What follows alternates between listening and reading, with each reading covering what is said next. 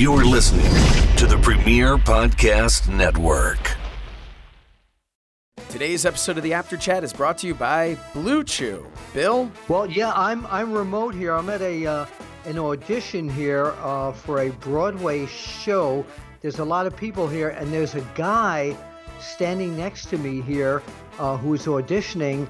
Come here, Bob. Come here. Hi, I'm Broadway Bob. I'm here auditioning tonight. It's about a male orphan, older male orphan.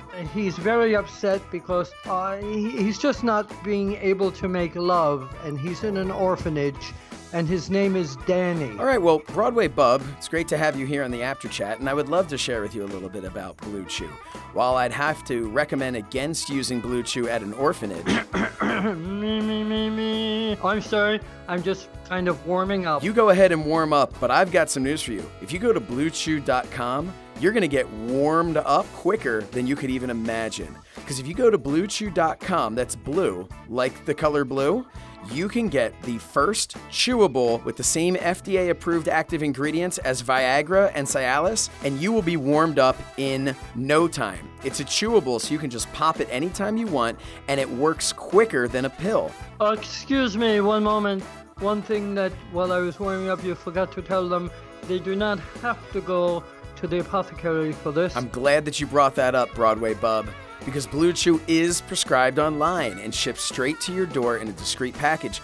So no in-person doctor's visits, no waiting in the pharmacy or apothecary, as you and a couple of other people we've been talking to recently have been saying. But best of all, there is no more awkwardness. I'm ready to rehearse. Hey, I should tell you though, real quick before you get started, that if you go to BlueChew.com and you use the promo code BILL, that's BILL, you can get your first shipment absolutely free. Just pay $5 shipping. This is the hit song from the show, Danny. Are you ready? I'm ready. So, hit my rehearsal here. Blue Chew will come here tomorrow. In a plain brown package, it will be here tomorrow. Blue Chew, I need you, my Blue Chew. You're only a chew away from love. Do you think I'll get the part? I think you're going to get the part.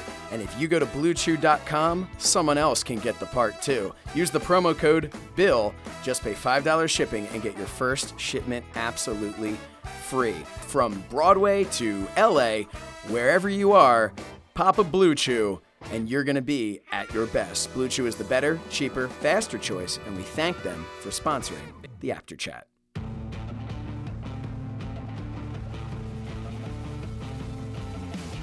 Welcome to the After Chat. I'm Josh Chernoff, and joining me via telephone, the one and only Bill Apter.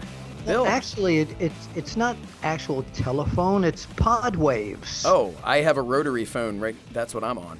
Do you really? No, because the pod waves right now are going all the way from where I am in the Midwest on special assignment, and I can't tell anybody why right now, all the way to your office in Philadelphia. And I wanted to start off by thanking you because we've been getting some great vibes from the After Chatters. What a terrific host you've been. Oh, well, so I want to thank you. I appreciate that. I want to thank you for doing that, all the nice things that you've had to say about me and the After Chatters, and keep the ball rolling. And I also want to thank everybody for all the downloads. Yeah. My goodness, we looked at the numbers of the downloads this past week, and this is amazing, Josh. It's just growing every single week.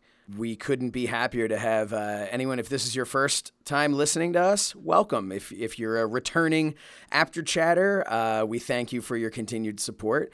You know who I'd like to thank, Bill, and I know you would like to also. I'd like to thank last week's guest, Taz, for giving us a pretty long shout out on the Taz show this past week. It wasn't just a little one. He really took the time to put the show over and put you over and even put me over, which was insane. But but you deserve it. You deserve it. And you know what? Thank you. You still can't pronounce my name. No. I get, my last name is Apter, and I get Apner, but he totally took it. And I want to say two things about this. First of all, he still calls me Bill Apter, Aptah. Yo, Bill Apter, how you doing? And he said, I believe in a tweet, that the headline in my book, which I wrote, Stalked by a Tasmaniac, that he said he wasn't stalked. He wasn't stalking me in the supermarket. By the way, the supermarket was Grand Union on Carmen's Road in Massapequa Park. All right, and he said, it wasn't a stalk, it was a loop. Yeah, well, he mentioned that he mentioned that on his show. So you're saying there were multiple loops? Well, there were multiple loops, but what I do want to say is that my book is Wrestling Fixed. I didn't know it was broken.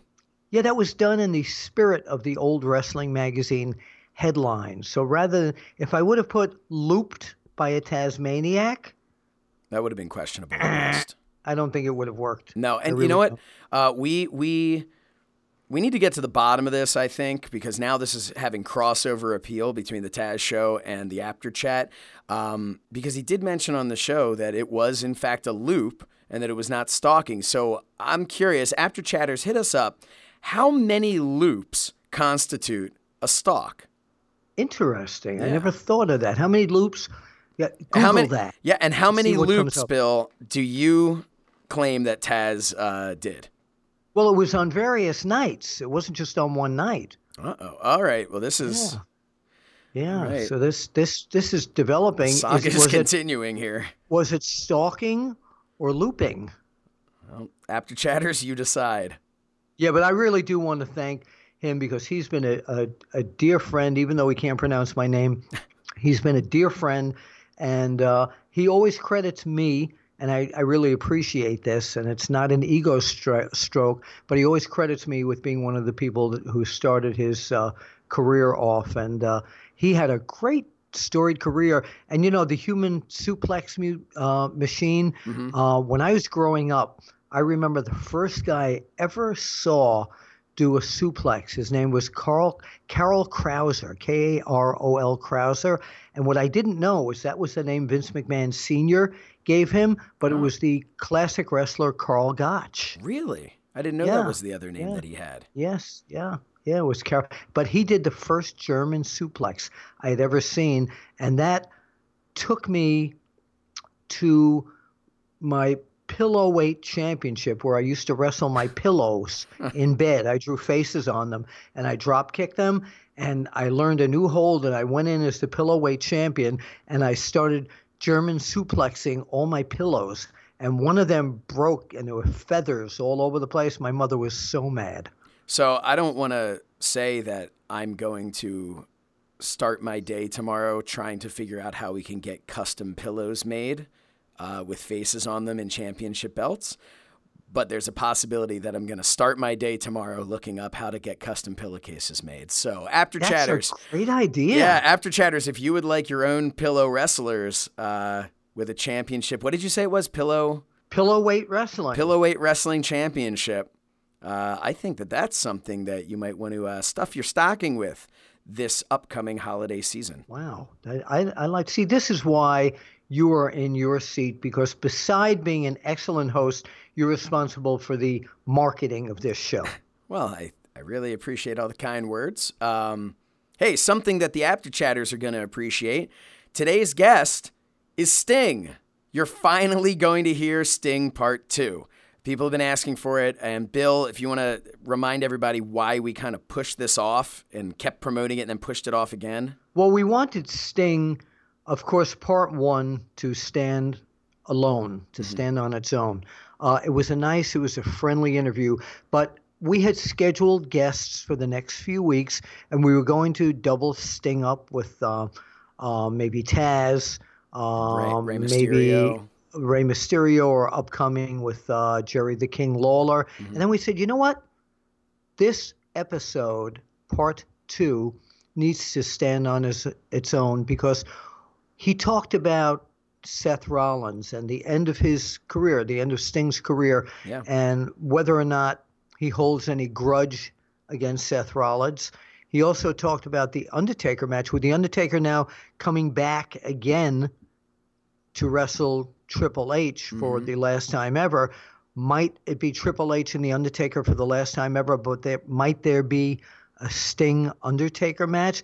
That answer you will hear today on part 2 of a fascinating interview with the man called Sting. Yeah, and when you listen to what he has to say about The Undertaker, all I'm going to say is listen to his tone. It's not about the words that are said. It's about the tone of voice. Yeah, it's very interesting. So why don't we now go You all right there? headlock on headlines. All right, so headlock on headlines. First up, not the greatest headline for the WWE. Monday Night Raw drew its lowest viewership in the history of the show. Okay, now at the time we're taping this, the actual number, the rating number hadn't come in yet. But when I saw that, of course, I looked at it and I went like, wow, the first question I asked was, what was right opposite it? And I looked it up. There were a lot of premieres of new shows. There was a Monday Night Football. Of course, Monday Night Football, and that was the Pittsburgh Steelers versus the Tampa Bay Buccaneers. So, Yeah. and according and Hogan, to... by the way, Hulk Hogan was at the Tampa game, I believe. So Hogan outdrew Monday Night Raw. It's the start of the Monday Night Wars That's all a over headline. again. Yeah. That's So no, Monday Night Football, and these numbers are what I'm reading of what's being reported, and we don't know if these are the exact numbers. And also something, I've always been very confused by Nielsen ratings and whatnot, especially since DVRs became a thing, because there have been Eric Bischoff always talks about this on his podcast 83 Weeks. And he'll talk as it relates to the Monday Night Wars, and he'll explain the differences when people will say that there was a specific rating, what maybe that really meant. And I'm not going to get into all of that, but what I will say is there's a possibility that the numbers were not actually as low, that maybe these were just live numbers. I'm not sure how it works. we have to wait to see what comes out in the wash here. Sure. And obviously, if you're talking about in the history of the entire show, you're going back to 1993 when Monday Night Raw began. The landscape of how you can watch a show is a little that's why it different. makes no sense, Josh. Yeah.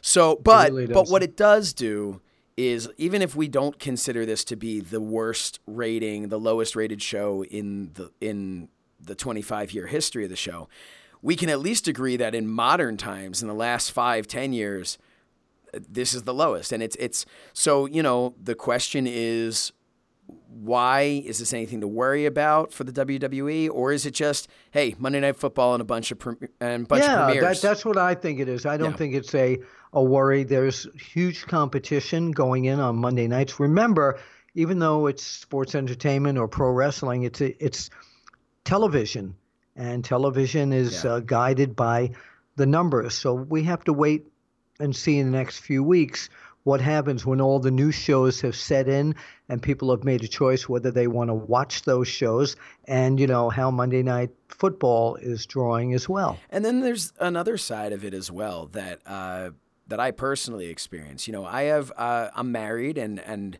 my wife and I have shows that we like to watch together. And some of those shows come out on a Monday night. So Like what? You know what? I don't even know, because I've been so busy that they're all DVR'd. So we're hurting those ratings too. But no, there's some. There are a bunch of shows. I don't even know off the top of my head, but there's some good. I love Agents of S.H.I.E.L.D. I don't think that's coming back until January. Well, no, the Shield is on Monday Night Raw. Yeah. So The Resident was a show it's coming back for its second season. I think that came out last night. That returned. I have that DVR'd. I personally enjoyed that, and that kind of goes to my point, Bill. It's a 2-point point here, a double-edged point, if you will. So number one, you have a lot of people like myself who don't always have an opportunity to watch Raw live. I'll watch it Monday night, but my wife and I will sit down, we'll watch a show, And So then it might be at midnight. right, and then I will throw on Raw afterwards, and I'll catch up on it and watch the show. Because it's a lot easier to convince your wife to allow you to just watch it on your own time than say, hey, do you think we can just get to this show that you love another time? I'd like to sit and your watch wife's Raw. a rabid wrestling fan. Exactly, which mine is not, She's but not. she certainly tolerates as best as I could hope anybody would.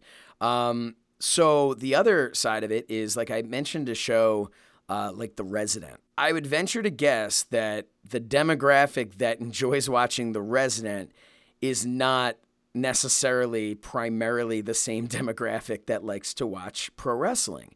There's obviously crossover, but that's why you're going to have your people, your diehard wrestling fans that are going to watch because that's their number one favorite show. But you are also going to get a handful of wrestling fans that are going to watch these other shows that come on. Not to mention, and they're going to DVR Exactly. wrestling and watch it. I mean, there are not to mention football. I mean, Right, that yeah, is but- far more crossover between. I would say the majority of wrestling fans are probably football fans, but I wouldn't say the majority of football fans are wrestling no, I fans. wouldn't say that. I don't buy that. I find that a lot of the wrestling fans that I talk to, and I'm one of them, have no real interest in watching football. I mean, I'll watch it maybe if there's something like going toward a Super Bowl or something, but I'm not a football guy. So if I'm not watching wrestling, if there's a show on that's a good sitcom or a good drama or something on HBO, a movie that I want to watch while wrestling's on, I'll usually DVR that, or I'll DVR wrestling and watch that at 1 o'clock in the morning. Right. And that's just my point. Is I think that it's much ado about nothing, as they say. Okay, so wait. Here's the question. All Yes. right. When I was growing up, and back in the day, and even years ago during the Hulk Hogan era, you felt that no matter what was on, you were compelled to watch wrestling live, no matter what else was on, even Monday Night Football. You had to watch wrestling. And that's Attitude true. Era. And so during the Attitude Era, I can tell you, the Monday Night Wars, I was the king of being able to flip back and forth. You get a and me feel. both. Yeah, and I think a whole lot of other people as well. But at least in my household and my circle of friends, I was, maybe I wasn't deemed the king of it. Maybe I just was a control freak and needed the remote. But the point is that I was able to go back and forth between Raw and Nitro. But if there was any other show on a Monday night, that thing was being tape recorded, and kids Googled that to see what that is, VHS tape. So here's my take on it, Bill, and then I'd like to hear your final thoughts on this. Yeah. My take on this is, let's not all get crazy about it's the lowest rating ever. Oh, the ship is sinking or any of that crap. I don't think that's the case. What I will say, though, is this is not a product that is going to make people stick with it. If you're watching Raw, and this is my opinion, if I'm sitting there and I'm watching Raw live and I'm recording something else, the way the show was this past Monday, I would have a hard time disagreeing with someone who said, you know what, I'll just catch up with Raw later. I'm just going to go to something else. Okay. Time's valuable. You want to be entertained, and it just hasn't been entertaining. I understand. I think there were a few things that I found compelling on Raw, and one of them I haven't heard anybody talk about, and it really captured my fancy when Dolph Ziggler was trying to split up the Shield and saying to Dean Ambrose that these guys are using you. And for a minute, I thought that Dean Ambrose, maybe he was going to attack Rollins and Reigns, but it didn't happen, of course. But then later on, when they tried, who was it? Rollins tried to convince Drew McIntyre that he was being used by Strowman and Ziggler. I almost thought that there was going to be a double turn that night where Drew McIntyre was going to wind up with the Shield and Dean Ambrose was going to go to the other side. Wouldn't that have been compelling enough to watch? It would have been. I still think that we are eventually going to get to Dean Ambrose turning on the Shield. Right. But no, you know what? The only reason that I think that maybe that's not going to happen is because they're telegraphing it so obviously. So it makes me think that they're going to have some sort of a swerve, bro, as they say. But Thank you, Vince Russo. Yeah. But at the same time, their writing has been so like just whatever. I'm just, I've never liked being the guy who, I always tried to find the good in whatever was being put on. I know you're the same. Yeah, I know you're the same way. I still do. Yes, and you do far more than I do. I'm just like, I'm not. A lot of people think it's really easy to write a show. It's not. It's definitely not. And I can only imagine under that type of pressure. But it just doesn't seem like anyone's trying. And I know that that's probably not fair to say. I'm not saying they're not trying. I'm saying it doesn't feel like they are. All right. Well, you know what? I'm going to tell you what that feeling is to me regarding them trying. I think there's so much going on in the WWE, especially with them preparing for these two huge shows in Australia and Saudi Arabia, that everything is pointing toward that. So I think the TV product is being geared toward that so much that maybe it's just not intriguing. They're going through the motions. Where they because they know what's going to happen in terms of the amount of people that are going to watch this thing. But I don't think there's anything new, because for weeks they've been promoting the Australia show. Right. For weeks. So it's the same group of people in the same situations. And I'll tell you also, it's starting to get confusing to me between the Australia. It almost feels like the Australia show's done. And now they're promoting, like Australia, Arabia, right? Yeah. Well, no, it really does. You're kind of just like, okay, so then this match is happening. You're like, wait a minute, which show is this? Like you're trying to figure it out. There's a lot going on in this company, and I just, I don't know. I don't want to beat a dead horse here, but this is the same thing everybody's been saying. Raw is just, I always look at it like any other television show, since we did a lot of comparing and contrasting with television shows. We did. Always look at it and say, no television show would stay on the air if everyone that watched agreed, I love the show, I'm going to keep watching, but man, does it suck. It's going to get canceled. It's just going to be bad. But you see, that's the story. It's not going to get canceled. It doesn't suck. It's not going to get canceled because they're still doing, even if it's at their lowest point, they're still doing incredible numbers for the USA Network and all the merchandising and of course, no, and everything else. It's not going to get canceled, but I just feel like it's almost a shame that they need that's to not a up. risk. Well, that's what I'm saying. It's almost a shame that it's not a risk anymore. I feel like it's gotten too big for itself because now the WWE, they don't have their back up against the wall the way that they used to. And, the Monday Night Wars, a lot of what that whole thing was about was because the WWE was incredibly stagnant. Now, are the athletes, way better than, say, like a Mantar? Of course. And the characters as well, of course. But in a lot of ways, from a story standpoint, they're just as bland as they had ever been, back in the time when things were really not great. No, I disagree with that. That was a different, it was a different era, and this is not. I don't find this bland. I just find it repetitious at times, but not bland. Okay, I really don't. That's a fair criticism. So here's another thing I want to talk about now, and this has to do with WWE and their TV and their promoting, and it's another headlock on headlines here, is that Hulk Hogan tweeted out that he was, and I don't have the exact verbiage here, that he was thrilled to see himself back on the intro on Monday Night Raw. The new signature. Yeah, so the feeling here now is, the buzz going on is that the promoters in Saudi Arabia are interested in bringing Hulk Hogan in on this next tour, and that would bring Hulk Hogan back to the WWE officially. Yeah, that rumor's been going around since, and I can't remember the guy's name, but a high up over there tweeted out a picture of Hulk Hogan. Yeah, but but this with them putting Hogan on the opening of the show again with that classic slamming Andre the Giant, this kind of brings people's mentality back that we can see Hulk Hogan here again. I mean, he's the first thing you see.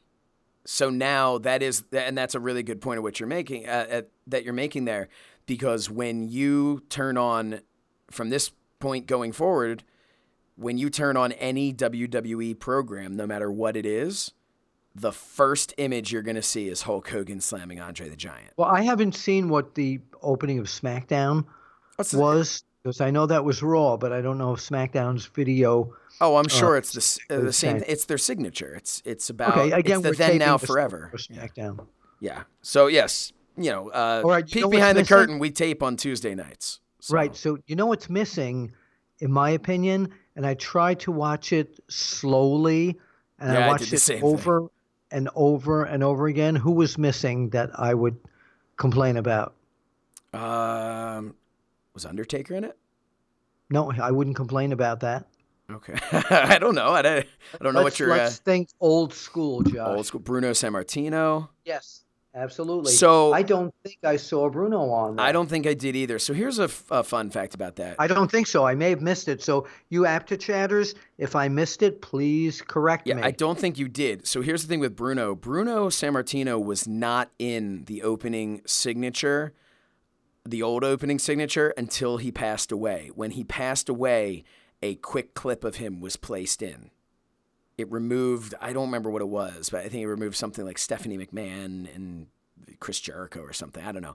But look, they did this, and the way I looked at it, and I saw a lot of people missing from, for instance, the Ultimate Warrior had become such a big part of the last one, and he's not in it at all. And look, I don't know the thought process that went into it. I don't know if they showed a list. Obviously the then, now, forever, the then part was pretty short, Yes. The now and forever was basically showing, what we've got now and moving forward. But yeah, the then part, they showed The Rock, they showed Stone Cold, they showed Hulk Hogan and Cena. Well, Cena was he then or was he now? He's forever. That's what they're hoping. He's forever. But no, I just wanted to put in my dibs about Hulk Hogan. Hopefully that this is the return of him. But if he does return to Saudi Arabia, what do they do with Hulk Hogan? He's not going to wrestle. So here's another question that I have. If he returns to Saudi Arabia, what kind of pop do you get for Real American in Saudi Arabia?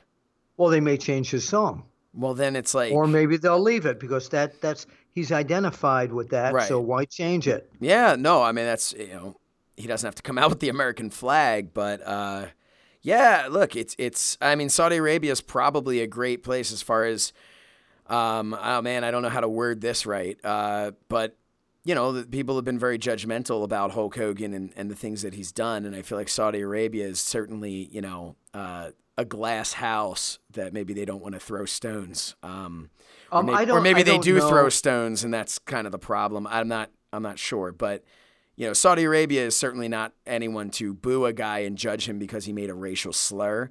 Because they don't want that mirror turned around on themselves. I don't think that people in Saudi Arabia I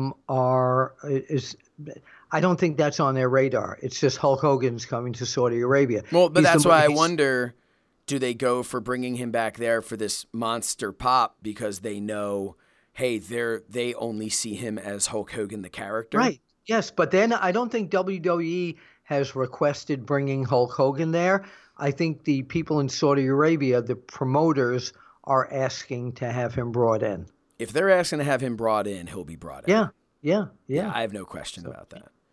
So let's move on now to another incident on Raw. Yes. And Brie Bella causing a concussion against Liv Morgan, possible concussion. Yeah. I do believe that the concussion is confirmed at this point. Oh, is it? And Okay.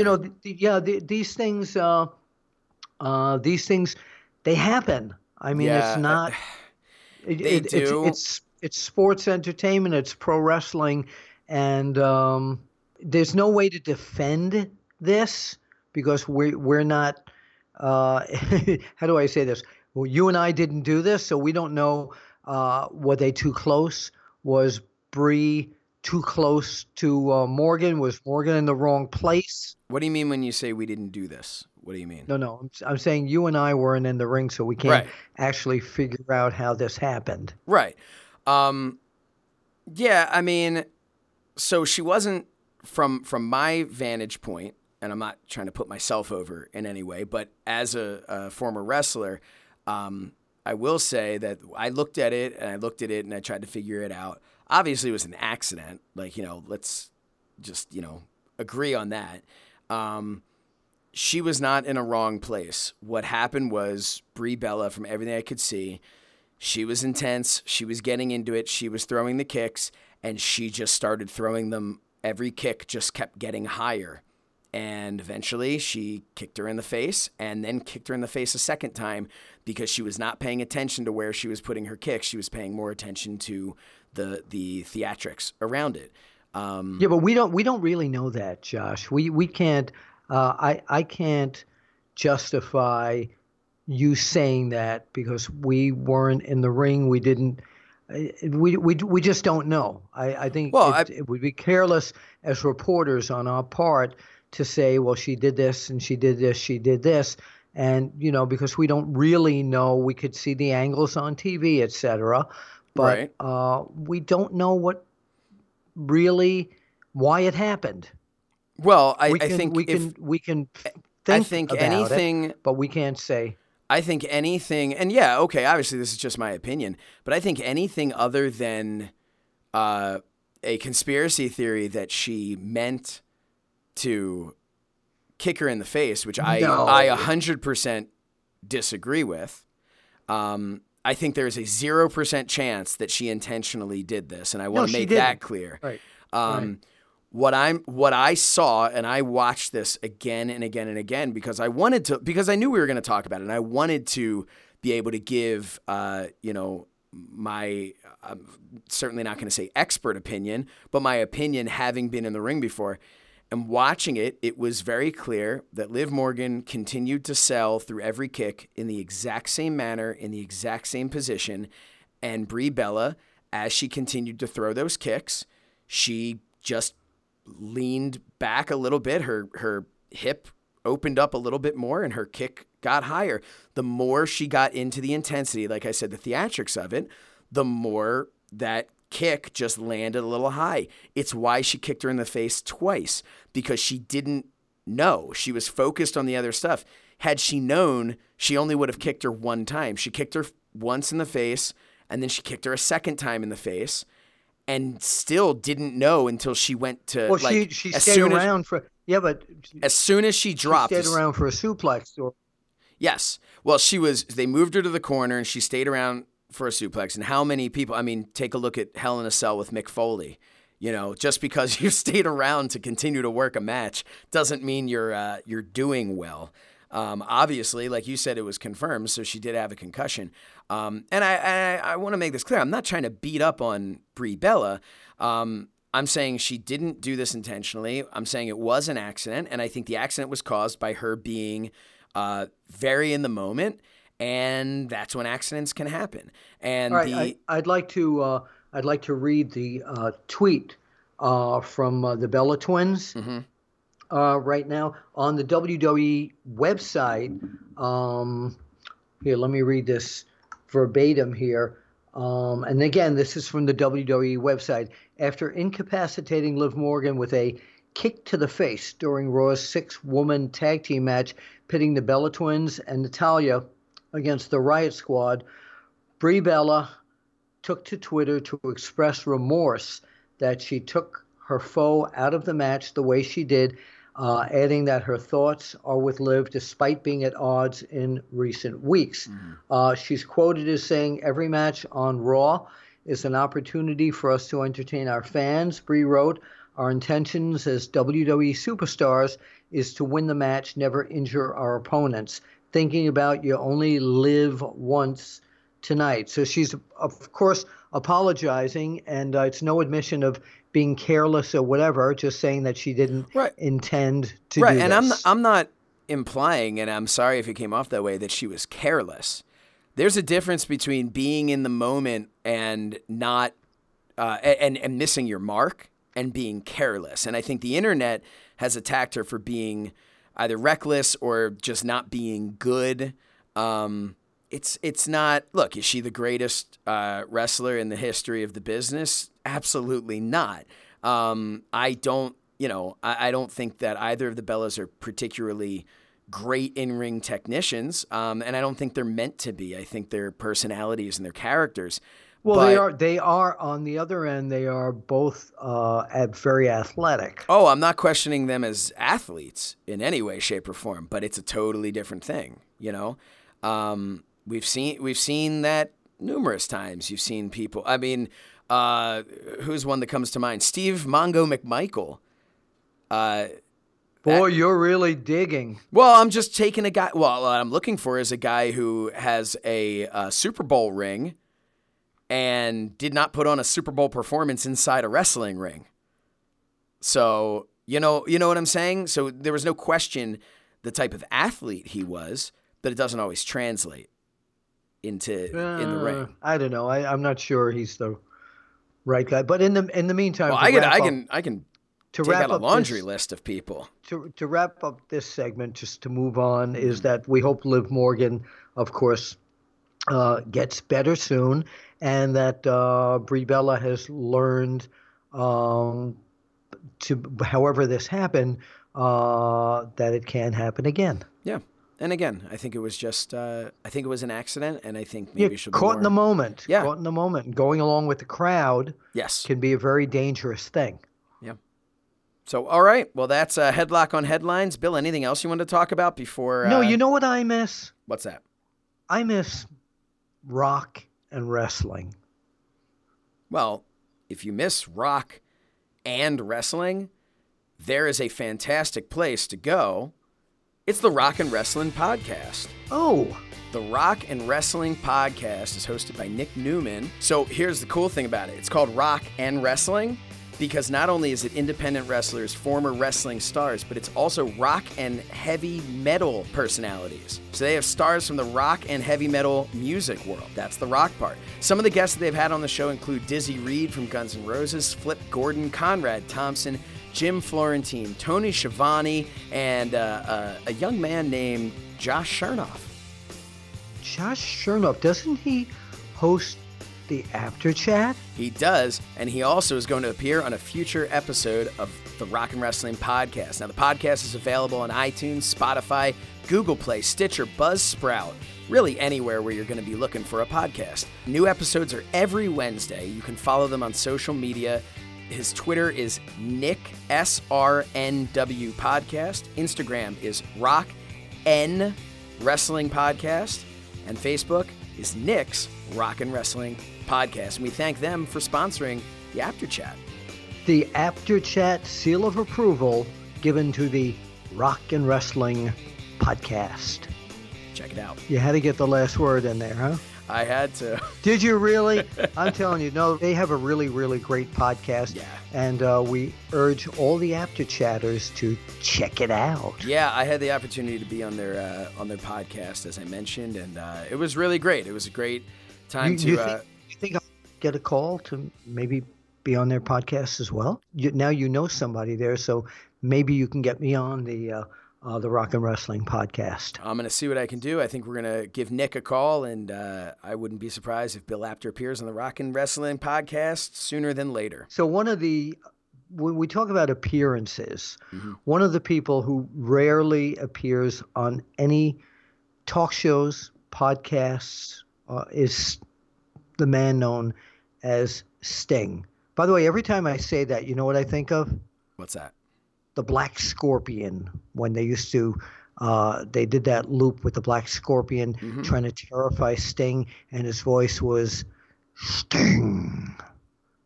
Used to scare the bejeebers out of him. I don't know what bejeebers are, but They don't have many anymore. just getting back to this, we did part 1 with Sting several weeks ago, and we promised part 2. Part 1 was just a nice after chat. It was very friendly. He was talking about his career, but the real nitty gritty of the episode with Sting came about when we split this up and we said, you know what, part 2 is going to be even more intriguing than part 1 because he talks about The Undertaker. Mm-hmm. He talks about Seth Rollins and so many other things that he never talked about on podcasts, but he was cool enough to sit down with us and chat about those 2 subjects and so much more. So I think right now, with your permission, Mr. Host. Oh, granted. That we take all our after chatters into the room to chat with Sting. So the rumors that went around back then was, and now that it's so many years later, maybe we can just discuss about this. People want to know, Gulam, a dear friend and fan from England, asked me how long did it take? Why did it take you so long to get to WWE? Did WWE try and romance you into their company during the hot days of WCW? I had probably on three different occasions. I had conversation with Vince, and I was close on a couple of those occasions to leaving. 2 reasons why I never did. Number one, WCW always ended up giving me what I asked for. As far as, it wasn't just financial, it was also how much I work. Right. I wanted to have it, in black and white contractually. I don't want to work more than these amount of days and blah, blah, blah. Mm-hmm. Only a certain amount of house shows that I want to do throughout the year. And so they gave me what I wanted. And as far as Vince, Vince and I would talk, and it was always great. And then the attorneys would talk, and things kind of would change. And but I always thought that in the earlier days, I thought that Vince wanted me more to undermine WCW than he did to have me as a talent. That's interesting. So it wasn't the situation where there was like the Attitude Era and all that, and the stuff wasn't PG. Because that's always kind of been the narrative, yeah, I think, what Bill's saying. That it was that you just didn't want to be associated with more of the risque side of what they were doing. At the time. Well, in the later years, yeah, you could say that. Yeah, okay. I mean, that was definitely a part of it as well. But that wouldn't have stopped me from going up there. I mean, I'm a pro wrestler. This is what I do, and I'm not going to. I always thought, everyone knows who I am. They know what I stand for. They know what I believe. And if I go up there and, they ask me to do something, maybe that's against, my conscience and, I just can't do it, then I won't do it. Right. And if it's goodbye at that point, then I was ready to just say goodbye. I mean, that's all there is to it. But I always thought, they know who I am. I mean, they're going to try to capitalize, and not ask me to do something ridiculous and stupid that even wrestling fans would say, why'd they have him do that? That's not even his character, And so, in later years, I don't think it was so much that I was worried that Vince wanted to undermine the company. I mean, he put it so well when he did his interview while I was in Panama City with Rick having our last match, and he was in Cleveland, and he said, there's only one way to become a billionaire, and that's to become one yourself. I mean, only one way to beat a millionaire, and that's to become one yourself. Right. So what did I do? He said, I grabbed Ted Turner by the throat and I goozled him, and I became a billionaire. Yeah. And that was it, man. And so he didn't have to worry about undermining any company at that point. Sure. And so, or any time after that. So, and I did talk to him after that too, and that's when the attorneys got involved. I had a great conversation with Vince, and the attorneys got involved, and things kind of changed. Yeah, of course. And so I held off, and I ended up going to TNA, and I'll never forget that conversation with Vince. He's on the phone with me, and he says, Sting, he said, I find this hard to believe. The legacy that you leave behind and the thought of you going to TNA is just blah. Wow. That's exactly what he said. Wow. Blah. Yeah. And so you fast forward to, my coming back to do WrestleMania, I sent out a text to Vince and to Triple H that just simply said, "Have you guys turned the page on Sting yet?" Really? Because I honestly didn't know. Did they turn the page? Are they done? Or would they consider a run up there? So, and obviously they considered it. I wanted to ask you about your time in the WWE, but first, TNA. Did you expect to be in TNA as long as you were? Because I think in the beginning when you started there, it really seemed like the place where a lot of the legends from WCW or even from the WWE had kind of moved on to it. And then it really built up and became something where, once again, at least from a fan's point of view, I saw you, now you're kind of like the franchise of TNA. Yeah. Did you expect that, or did you think, hey, I'll go to TNA, I'll work a little bit, and then we'll see what's next?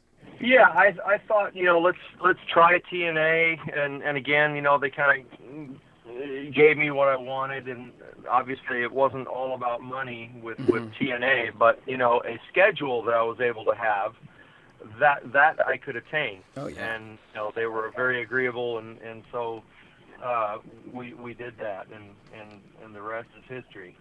And I had planned on doing it for a year maybe, or a couple of years.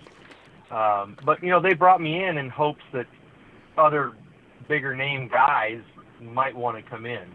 Because you were there. That worked, because quite a few of them ended up coming in. Kurt Angle was the first. Mick Foley was there. Hall and Nash, they were there. Yeah. I mean, Scotty Steiner Hogan was there. I mean, a lot of guys ended up coming in there, and it was a lot of fun. Hey, wait, we got to rewind for a second here, because you just mentioned someone who we had on the past 2 episodes. We did an in-depth interview with Hulk Hogan. So just Sting and Hulk Hogan, people look at them on the same level. One was the franchise of WWE, of course, the other franchise of WCW. Tell us about your relationship with Hulk Hogan and the whole feeling of everything between you and Hogan. Everything's great between Hogan and me. I mean, we go all the way back to, the very beginning, even before I started wrestling. He'd come into the Gold's Gym that I co-owned. Really? People freak out. Was that in California? The area, it was in California, yeah. And at the time, we were in Reseda on Sherman Way, right in the San Fernando Valley. Now, wait a minute. The reason I'm asking you about this is that when the magazines were all banned from taking pictures of the WWF guys back then, there was a photographer, and I forgot his name, in Los Angeles, who went up to your gym, and now this is coming back, and took a picture of Hogan that made it onto our cover. That was probably your gym. Could very well have been. Yeah. I don't know. But, I grew up in the Santa Clarita Valley, which is, it's just, 20 minutes north of the San Fernando Valley, depending on which area you go to. But in Santa Clarita, we didn't have pro wrestling on TV, so I didn't even know what it was. So, the people in the gym would be freaking out, and I'd say, "Who is it?" He goes, "Hulk Hogan." And I had heard the name Hulk Hogan, but I didn't know who Hulk Hogan was. And wow, pro wrestler, this and that, And I'm like, what? He was in the Rocky movie. Oh, that's the guy from the Rocky movie. Oh, Thunder Lips, wow, yeah. I mean, so that's the only way I knew him, Right. And so we go all the way back then, and then I go through the whole wrestling camp thing. I'm approached by somebody, and I end up in pro wrestling, and rubbing shoulders with Hogan and all the rest of them, and it was small world, and I dubbed myself from Venice Beach as well, and I felt like I could do that because I one of the owners of my Gold's Gym in the Valley was Ed Connors, who was the treasurer of the Mecca, the main Gold's Gym in Venice Beach, and I'd work the counter in there. I'd be working for Gold's Gym in Venice Beach, and Sylvester Stallone, Schwarzenegger, all the best bodybuilders in the world, all the celebrities, all the freaks everywhere, especially in those days. They were in there. And then I would come, and I'd also run my club, which was in Reseda, and Ed was my partner, and then Hulk would come in, and the rest is history. But yeah, crazy. And then wrestling with him and being in storylines with him all those years later, and then we got close enough at one point that he had me do his TV series. Thunder in Paradise. Yeah. Thunder in Paradise. We ran pictures in the magazine of that. I remember that. Yeah, he had such incredible ratings, but they didn't pick it up for a second season. No one could understand why. Was that really only one season? It was only one season. Yeah. I loved it. I did 4 episodes, and the last 2, it was a sequel. So and then they were offering me. They wanted me to be a regular on the show for the second season and the third and fourth. Wait a minute, there was a picture of you and he fighting in the water, right? Yeah. So I mean, it was fun though. But I mean, see, I never forgot that. I never forgot that Hulk invited me. I mean, he didn't have to do that. I mean, I know he saw something that might help his show possibly, and to get all the help he could get, and I didn't have great acting abilities, but but hey, I was just starting to take acting classes and this and that. So, but I never forgot that, and I was always thankful for it. And then when he came to WCW, everyone said, "Oh man, that's kind of uncool. It's like you were the franchise, and now Hulk's here, and it's like you got to step aside for Hulk." And what are you talking about? Really? I mean. And everybody was saying this, I'm like, no, I'm not. Are you offended by that? I said, no, I'm not offended at all. I mean, I'm so glad that Hulk Hogan is here because he's going to add something to this company. I mean, and plus I don't have to go do all the meet and greets and travel all over the place and do all the promoting for the tours over in Europe and whatever else. I mean, Hulk's going to be doing a lot of that now. Yeah. And he's going to help our buy rates. He's going to help our ratings. Everything's going to go up, paychecks. I mean, so I was glad to have him, and then I was really glad to be involved with him in the storylines, with the Crow and all that. I mean, sure. It was awesome. Yeah, I definitely don't think Hulk Hogan coming to WCW made you any less of a star. No, I think not. that was definitely helpful. That feud that you talked about with the Crow and Hollywood Hogan. That was huge. That build-up was one of my favorite build-ups as a fan to Starrcade. I always thought it was so incredible to take a guy who had face paint on, and I'm saying I think you did an incredible job. You didn't speak for a year. Oh, yeah. You had face paint, which made it incredibly difficult for you to have any facial expression, although I guess the lack of expression maybe was the biggest expression. But just, man, it really an amazing thing when you think of wrestlers as the big promos, the big, yelling, and just to see this character just become huge by not saying a word, not wrestling a single match. But yet, this guy, the Crow, where the fans or all the stingers knew it was you, but yet there was a dark side that these little of you lurking in the all the way up there in the ceiling there, that rafters, that the little stingers were like, it was almost scary. What did you think of that whole situation? Is that something you came up with? The Crow? Yeah. I mean, the whole thing with the hiding in the rafters, etc. Question as it was just kind of a hey, I think you were great at that. I guess, but I'm turning it into a question. Yeah, I mean that was one of those. That was a lesson really that I learned just in the process of doing our business. I mean, and that is it's very simple. Less is more. Yeah. Not speaking for a year. How does this happen? But how is the interest so big? And wrestling, especially when I first started, in the mid '80s, it was over the top.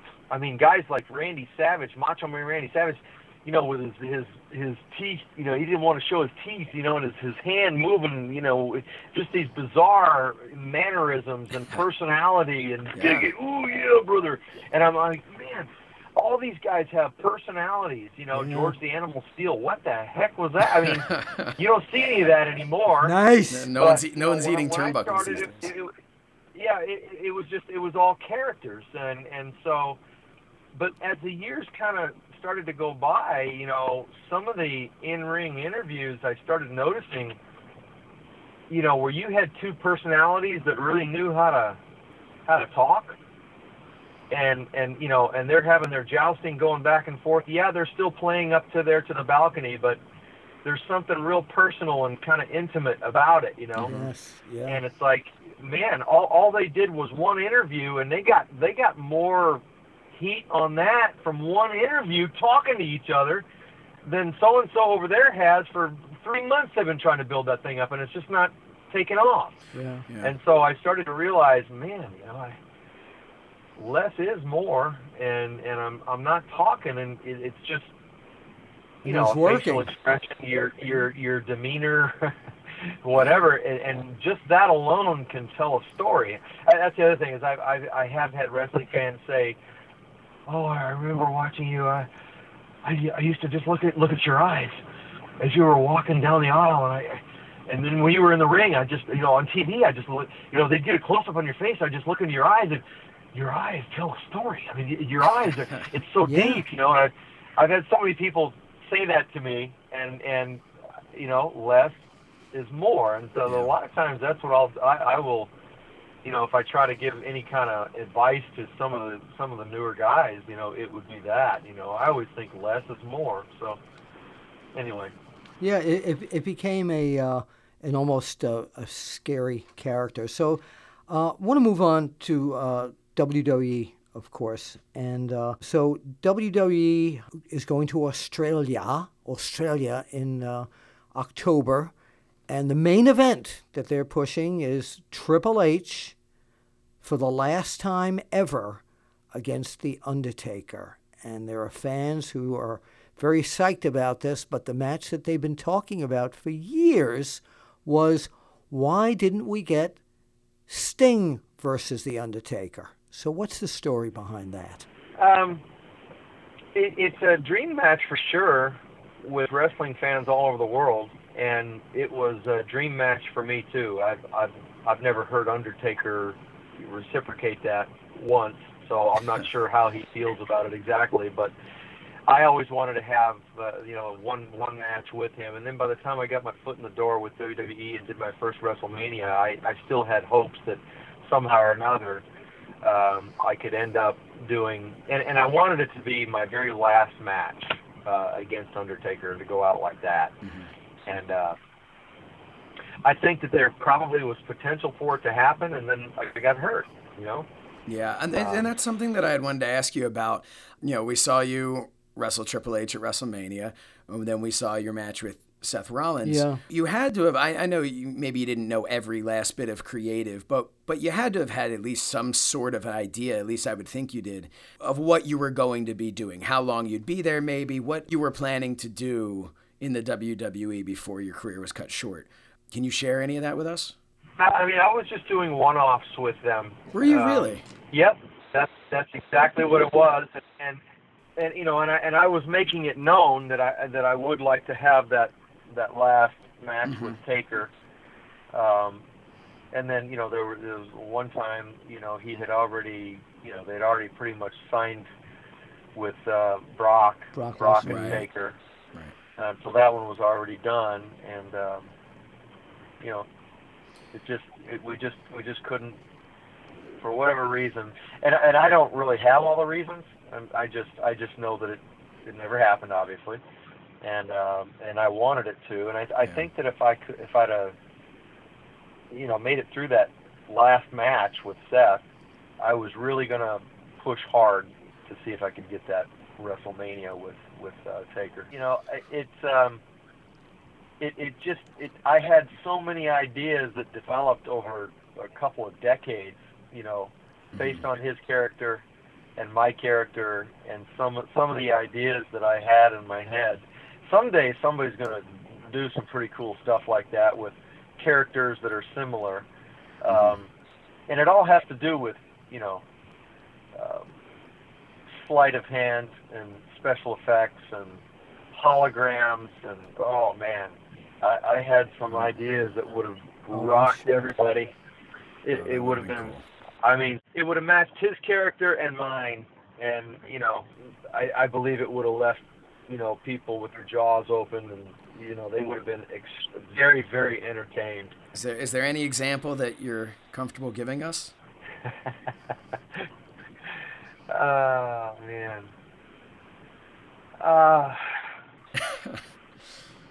Well, let's just say, disappearing acts. You remember years ago when we, the whole Sting thing up in all the portals in the arenas, you'd see a Sting come out of the portal over there on the north side of the arena, and then, there he is on the east over there. Right. No, there's another one, and then there were a whole bunch of Stings, Mm-hmm. This kind of stuff, but, possibly with the real Sting at one point, where it's most definitely me. And let's just say disappearing acts. That's all I want to say. Or the return of the Black Scorpion, Sting. Oh man. Yeah. No, let's not have that. Well, that's one thing. After 30 years of being in this business, there's so much material out there on me, man. Yeah. I was standing there when somebody at I was doing autographs a few days ago, and they said, "Do you know this is the 25th anniversary of Shockmaster?" Oh, right. And they're talking about that. So I was there. Yep. RoboCop. I was gonna say, yeah. I was there. it was like. How could you not remember? Yeah. So the unfortunate part, of course, about your WWE career, the match against Seth Rollins. Tell us about your feelings about that and your feelings about Seth Rollins, et cetera. And yeah, I feel like Seth Rollins has at times gotten a reputation. I don't want to say a reputation, but I think some people have placed the blame on him for your getting injured. And I know, Finn Balor was injured from the same move. Would you put the blame on Seth Rollins, or would you say that was just a freak accident? It just kind of happens. What caused that? It was just a freak accident. I'm telling you, Seth, it is not his fault. Not even the slightest percentage of anything. That's good to hear. It was without question. It was me. And to this day, I cannot figure out what the heck I was thinking. My neck, I whiplashed back really bad 2 times in a row, and the second one, the first one caused the shock to go all the way down both arms, left and right, all the way to my fingertips, where it felt like my fingertips were stung like bees, stung by bees. Wow. And then the second one, I got up to my feet, and we were trying to continue the match, and my legs started to feel like rubber bands. And I realized I don't have control over my legs. I'm afraid that if I start running the ropes right now, I'm gonna blow my knee out, break a bone, tear everything up. Right. Because I didn't have any control, so I went down to all fours, and tried to figure out what the heck is going on, and but it wasn't his fault. He did nothing. Finn just go ahead Balor and say, said the same thing, by the way. Yeah, Finn Balor had also said it was not his fault. It was. Yeah, period. Yeah. I mean, just end of story. It's just no fault whatsoever. And then what do I have to say about Seth? I mean, he dressed up like me for Halloween. I mean, I'm flattered, you know. I have bragging rights. This was my last match against one of the greatest, really. I mean, he's going to go down as one of the greatest wrestlers. He is extremely talented in the ring and very easy. He's just a pleasure to work with in every way, and so accommodating, so respectful. So, you know, I mean, he just wanted to make it right, you know, and so did I. And you know, to say that I had my last match with WWE for the world title against Seth Rollins, I'm bragging. This is good, and I'm glad that I can say that I went out like that. So you're going out really, and this, to wrap up our interview here, is the crowning glory of being inducted into the WWE Hall of Fame. Is this something, because of all the years you spent everywhere else beside WWE, you ever thought was going to take place? Oh, absolutely not. There was nothing in me that believed that there was any chance anything like that would ever happen. And I had wrestling fans through the years say, hey, Sting, what are you going to do when WWE asks you to come into the Hall of Fame? I mean, they want to induct you. I mean, what do you do if they ask you? You know, and I would say, well, that's not going to happen. They're not going to ask me. And that was always pretty much my answer. Yeah. And then, you know, by the time I actually go up there and wrestle, and they were talking about doing it, I said, well, you know, I'm flattered. I mean, I think it's awesome, but I'm still active. You know, it feels kind of funny, you know, and but I agreed to do it, and it was good. So I have a couple of things to wrap up here. A couple of quick questions. Fan questions. Yeah, these are fan questions. This comes from Rob Bloom. Favorite opponent of all time? Oh, it's got to be Rick. Rick's the one who taught me the ropes. Rick's the one who put me on the map. He groomed me. He taught me so much in the first 6 months of working with him. I learned more in those really 3 months of being with him than the first 2.5 years of being in the business. What about your favorite Sting persona over the years? It's probably the Crow. Yeah. Probably the Crow. Do you consider the Crow, anytime you've had this type of look, or do you consider the Crow the silent, you know, very long hair? Because, I mean, you've kind of kept the same look throughout the remainder of your career, but do you consider all of that the Crow, or do you still kind of compartmentalize those as well? No, I consider it the Crow. Okay. I mean, yeah, the white paint with black, you know, on there. It's Crow. All right. So what would you like to, wrapping up here, fans all over the world love you, admire you, and you've become an idol to so many of these people. What would you like to say to the people that supported you throughout your career? Thank you. Thank you from the bottom of my heart. I really mean that. We were talking earlier about, you know, the fans and, you know, what they mean. And we've heard so many wrestlers do their interview in the ring, and I'm one of them, you know, where if it wasn't for you wrestling fans, there wouldn't be a Sting. There wouldn't be a John Cena. There wouldn't be a Hulk Hogan. And it's true. It's very true. And the one thing that I have really noticed in the last couple of years that I've been doing these appearances is wrestling fans, they are extremely loyal and very respectful. And, you know, if they're treated right, then they appreciate and they treat you right in return. And when I say treated right, I don't mean just when you meet them on the street or in a hotel. I mean treat them right in the ring. You know, you're not going to be one of those guys that's, you know, fickle. I mean, you know, milking every injury, and we don't hardly see him that much. And then when he is here, he doesn't really put out in the ring. And you can kind of tell, you know, this is somebody who's just kind of going through the motions, right, versus somebody who's really, really trying to entertain. Yeah. So I'm just, I'm thankful, and I like meeting with the fans, talking with them, and I've done some panels here and there, and it's fun to do. It's fun to talk about old times. Yeah, and they were great old times, and I want to publicly thank you for all, not just on the personal end, but on the professional end, that anytime I needed to take a picture of you, do an interview with you, or anything for the magazine, or just to talk to my son, you were always right there, and you never hesitated. So thank you publicly for that.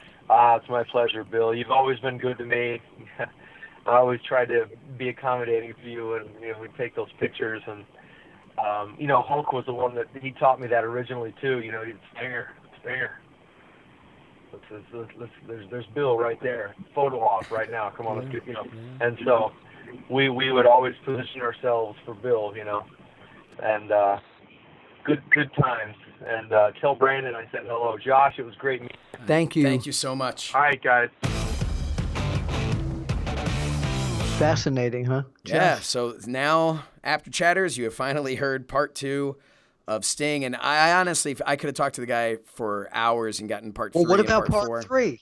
Part 3, I think we're going to have him back for part 3. Yeah, we will. I'm sure he'd come back, and I want to thank Sting publicly because, again, he doesn't do a lot of these, but because of the professional and personal relationship that I've had with him since he began as a rookie, he just felt like, hey, anything you want to do, Billy. And there it was. Yeah, it was Sting. great opportunity to speak with him, and I hope that you guys enjoyed it. We'd love to hear your feedback. You can tweet us at The After Chat on Twitter. Visit us on Facebook, facebook.com/The After Chat. And you can always get Bill on Twitter as well, at After1 Wrestling. Yeah, by the way, I am still with OneWrestling.com. So you people can go there when you're not listening to After Chats. You can go to OneWrestling.com and catch the news. And when you're not doing that, you can tweet at me, at So Says Chernoff. Hold on. Got a bulletin here. Hold on. It is from Broadway Bub. Oh, he's back. Hold on. Come back. I got the part. You got the part, Broadway Bub. I got the part in Danny, the orphan. Yeah, I got to tell you, talking about getting your part in Danny and all of this is really making me uncomfortable. But what I would like to talk to everybody about is Blue Chew. I feel like we have some fun. We bring on guests just like you, Bub. And what I think is really important is to make sure that our After Chatters really know everything there is to know about Blue Chew. Do you agree? Absolutely. And you've already put your order in and used the promo code BILL. You just paid $5 shipping, and you will be receiving your first shipment free tomorrow, I believe you've been singing about, because you went to BlueChew.com. Perhaps I could do that song from Carousel. My boy Bill, I will see, because that's Bill, like the code word you should use to order your Blue Chew, and you get, what do you get? Well, you get your first shipment absolutely free with just $5 shipping. I'm being waved over to another place. There's another show auditioning here. Okay, well, wish you the best of luck. Well, thank you very much. And I will, may I come back on the show and do some more Broadway tunes? Yeah, you know what? Don't call us, we'll call you. And I just heard that before I'm leaving. Thank you. You're welcome. Hey, Bill. Yes, I'm back. I did want to take this opportunity. You know, Blue Chew has been a great sponsor to the After Chat, and I want to make sure that everybody understands, because while we do, as I mentioned earlier, have a lot of fun with this, it's important that they get what this is all about. BlueChew.com brings you the first chewable with the same FDA-approved active ingredients as Viagra and Cialis, so you know that they work. But what's important is the difference here. You can take them anytime, day or night, even on a full stomach.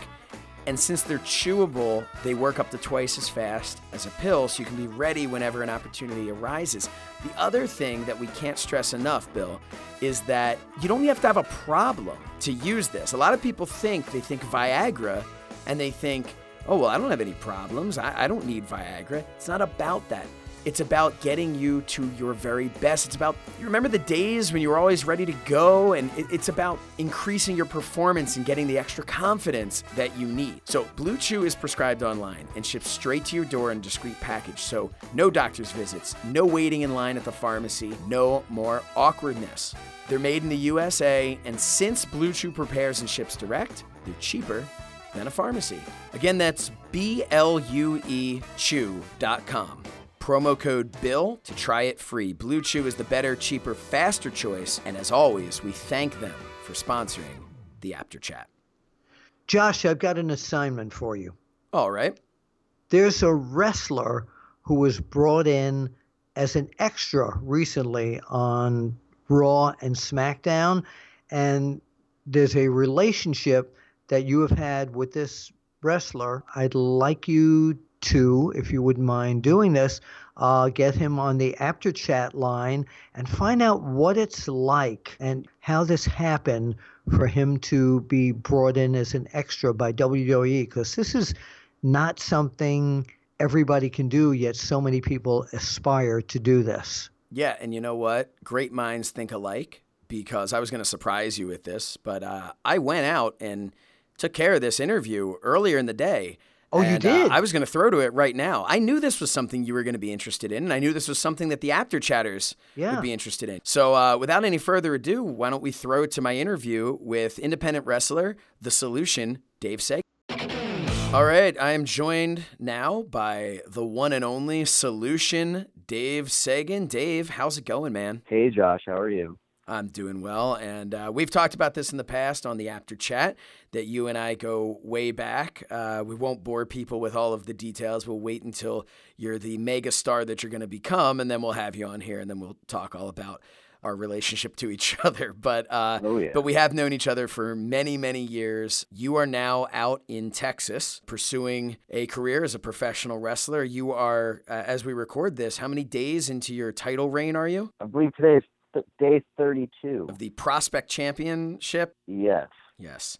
So what we want to talk about is your time a couple of weeks ago for the WWE. You were backstage as an extra for Hell in a Cell, Monday Night Raw, and SmackDown Live.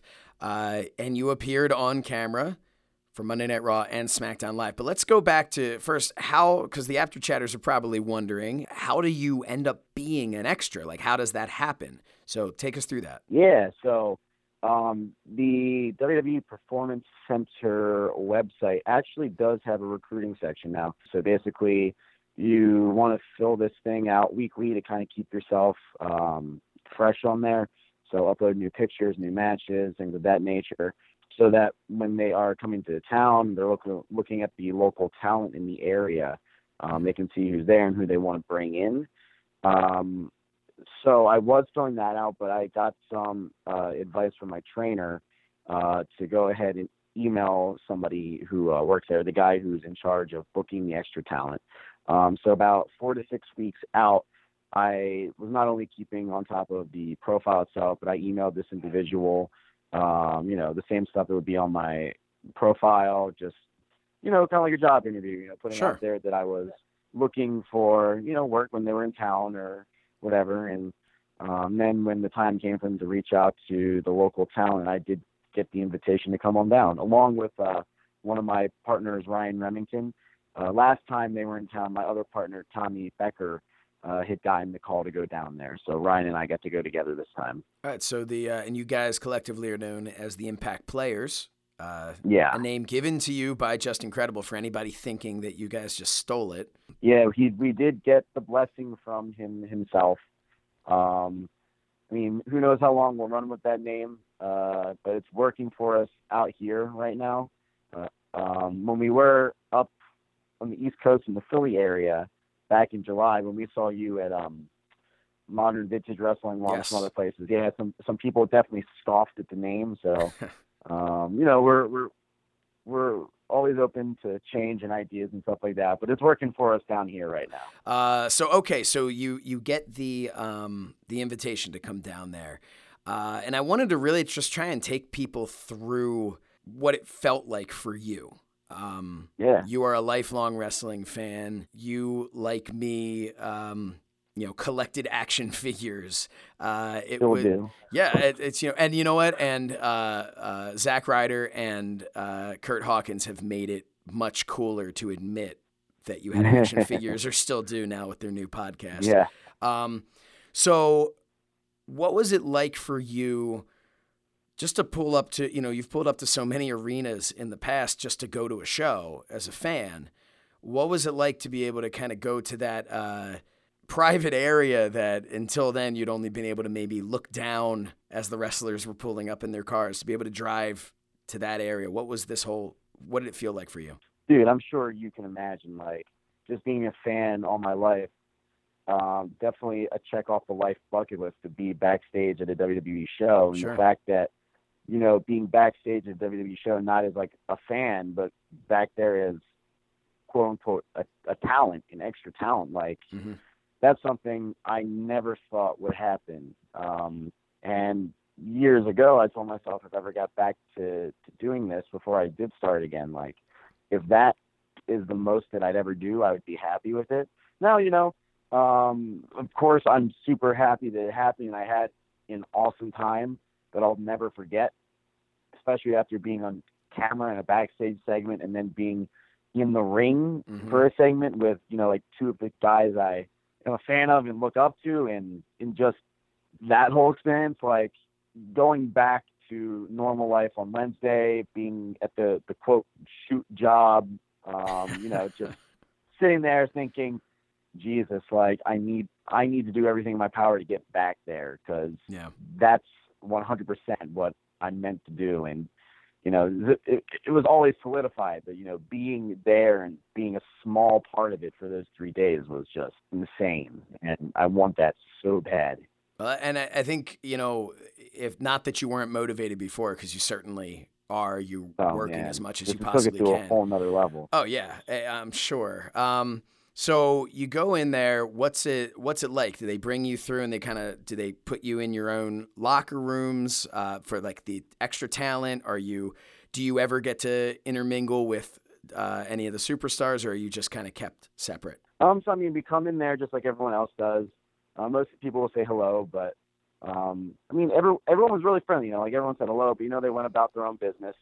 The first day we came in, we checked in, they made sure all of our paperwork was in order. For guys that hadn't done extra work in like the last year, we had to go get physicals and stuff like that to make sure if there was any in-ring stuff that we would be good to go. Oh, wow. Especially for Tuesday being SmackDown, we were in Oklahoma, and Oklahoma does require all wrestlers to have a wrestling license, which I didn't think I was going to have mine in time, but I ended up having it, so that was great.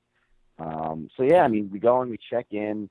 There is an extra talent locker room. And honestly, once you check in, we could really just go and do anything we wanted to do backstage. Like everyone, talents are just walking around, producers, everyone working backstage. We could be in the locker room, we could be in catering, we could be out by the ring while they're setting it up, we could be out on the floor while the show was going on. Like literally, we were there and we got to do whatever. We, tried to stay in areas where if they needed somebody, something could happen, and that's how I got the spot on Raw.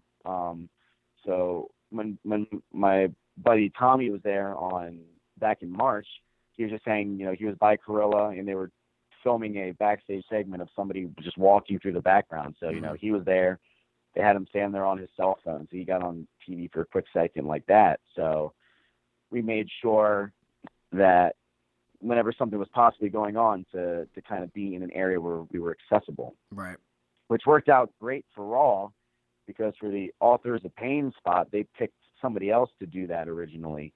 And I was out on the floor watching the show, and I decided, hey, I was just going to go back to the Gorilla area to see if, anything was being filmed. And John Laurinaitis was talking to Drake Maverick and the Authors of Pain and Devon Dudley about how the guy they chose was too big for the spot. And I literally just happened to walk back and they chose me for it. So wow. Just, right time, Right place, right time. That's kind of what this business is all about, really. Yeah, seriously. So, and you ended up, you were in the backstage segment where I guess you were kind of like supposed to be like a stagehand. Yeah, something like that. And you were attacked by one of the authors of Pain. Yeah, and then the coolest part about that was, so it was like segment after segment. So I was in that spot there, and then in the next match they faced two local talents, Gregory James and Barrett Brown, and these two guys are two of my buddies down here also, and they've been going at it, plugging away for years, and they are legitimately like two ace guys, two top talents anywhere. Like anyone out there who is looking for new talent on their shows, any opportunities out there, Unholy Gregory James and 50 caliber Barrett Brown, there's two guys you absolutely need to take a look at. They are just two top prime talents out of anywhere. And that's great. You know, dude. Hearing you say that too is to me, that's the attitude that I wish everybody in the business had. You know, because you do have 10 guys there, everybody hoping to be chosen, right? To be on TV or to be able to work a match.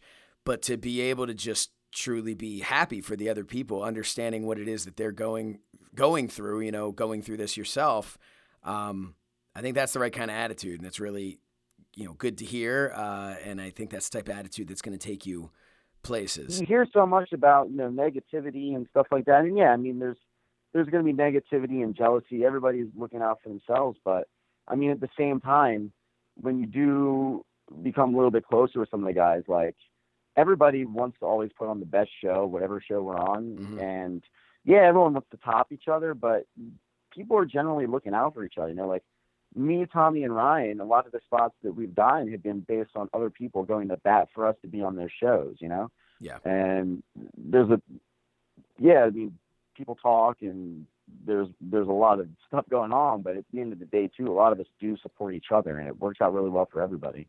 So you did this backstage segment on Raw, and I know watching it at home, and this was the coolest thing that I'd ever seen, to be able to see you on there. It was just awesome. I was very proud of you. And I know you you must have left there being on cloud nine. Like, this is, oh yeah, man, how can it get any better than this? Right. And then SmackDown. Yeah. So kind of take us through how that came to be. And for people, so you were an EMT. You got that license very quickly. Very quickly. And you're an EMT in the segment with The Miz and Daniel Bryan and Maurice, where Maurice was faking an injury. Yeah, so I mean, the spot on Raw was completely unexpected, so that was awesome. Then when we got to SmackDown, we were hopefully going to have practice matches before the show, or tryout matches, so they could kind of, you know, see the people they brought in. And that's one of the things they try to do when they bring in extra talent. But I mean, I've heard recently, you know, like, things have been kind of hectic, and a lot of times the trial matches haven't been able to happen, which, you know, again, happened with us. They had a meeting that ran long, so that was a shame. We're all in our gear, ready to hopefully put on some 5-minute matches or so, but that didn't happen. But they said that they were going to need some EMTs for the night, and they asked who did stuff the night before, and it was me, Barrett, and Gregory. So they kind of like looked at us of, okay, we're not going to use you guys tonight. Right. And that's what I thought. I wasn't expecting you to be used. Because I wasn't expecting it either, yeah. So we're standing at ringside, and they asked this Japanese wrestler who was there, who was literally in the country for 2 weeks from Japan, who came to do this extra work. Oh, wow. So he didn't speak really any English. He spoke very little English. Very nice guy, too. Great guy. And then they needed one more person, and Dean Malenko pointed at me and said, "Oh, you're going to be an EMT for the night." And I was like, "All right, cool," because I didn't think they were going to use me again. Yeah. So, you know, they took us to the back, and then we didn't think it was going to happen, because then they were going to hopefully use local EMTs. But then they found out they weren't going to do that. So, okay, we had the spot. You know, they got us these shirts, which were huge, made me look like a little kid with a beard. And the guy I was with, he was super nervous because he wasn't understanding any of the direction. And we were supposed to have like an in-ring rehearsal, and they've got the clock up on the Tron, like this many minutes the doors open. Right. They started that in an hour, and we're waiting to rehearse, It gets down to be like 7 minutes until doors open, and we haven't done anything yet. And in about 6.5 minutes, they brought us in the ring to try to go over it. And he wasn't understanding it. And everything was super hectic because everyone was around the ring, and there really wasn't much direction, which, I mean, there was. We knew what we needed to do. But, like, you and I coming from acting backgrounds, like, Mm-hmm. I was trying to get like a little bit like, okay, like, what should I be saying as Right. EMT? How And should I be acting? especially because all you ever hear about the WWE now is how scripted everything is. Yeah. Yeah. Yeah. So I wanted to do the best that I absolutely could with the part course. I was given, trying to make some type of impression. So, we learned we're going to be in the opening segment. When the thing happens, we rush down there, which was, dude, just coming out and running down that ramp on the live show. That was something else. And then sliding in the ring and interacting with Daniel Bryan, The Miz, and Maurice. Like, yeah, that's I can't even put into words what that's like. Hopefully it'll happen again. I'm sure much it will. sooner than later, but just an insane moment in my life. Something I didn't think would ever happen totally happened. So yeah, I mean, and that had to have been just an amazing.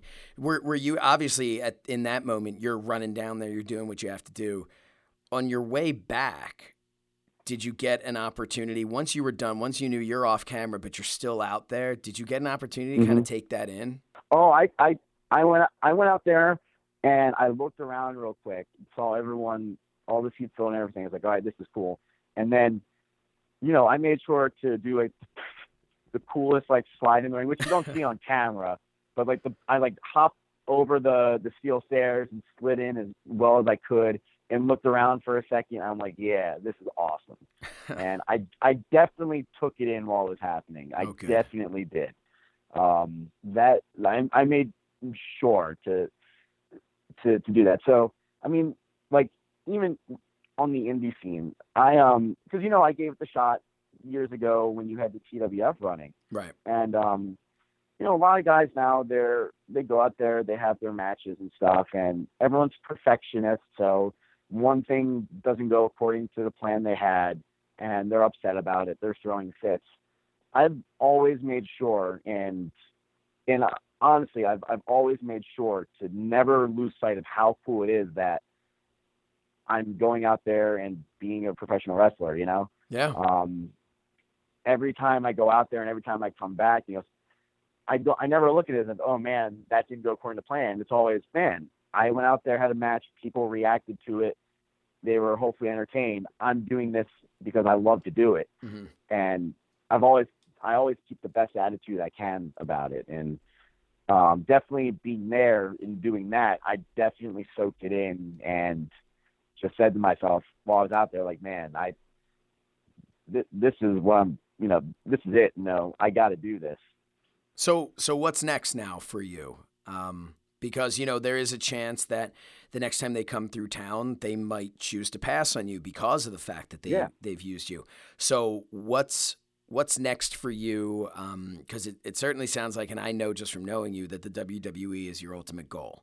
Yeah, I mean, that's the dream, the ultimate goal. On the more realistic side, I mean, if that doesn't happen, I'd like to be able to, make a living being a professional wrestler. I don't have to have another job, and this is, my only and main source of income, and this is what I do. And it's definitely, the business has kind of become that now. Yeah. Looking at a lot of the guys in Ring of Honor and of course also, hey, there's, New Japan and a lot of opportunity out there outside of the WWE. There's a lot going on. So your next step, what is it? So first thing was past Thursday, we had an awesome 6-man tag match with some really great talents. Chandler Hopkins in the area who's blowing up. Gino, who is a great talent. He's the champion over Booker T's Reality of Wrestling. Mm-hmm. And world-renowned international superstar Sammy Guevara.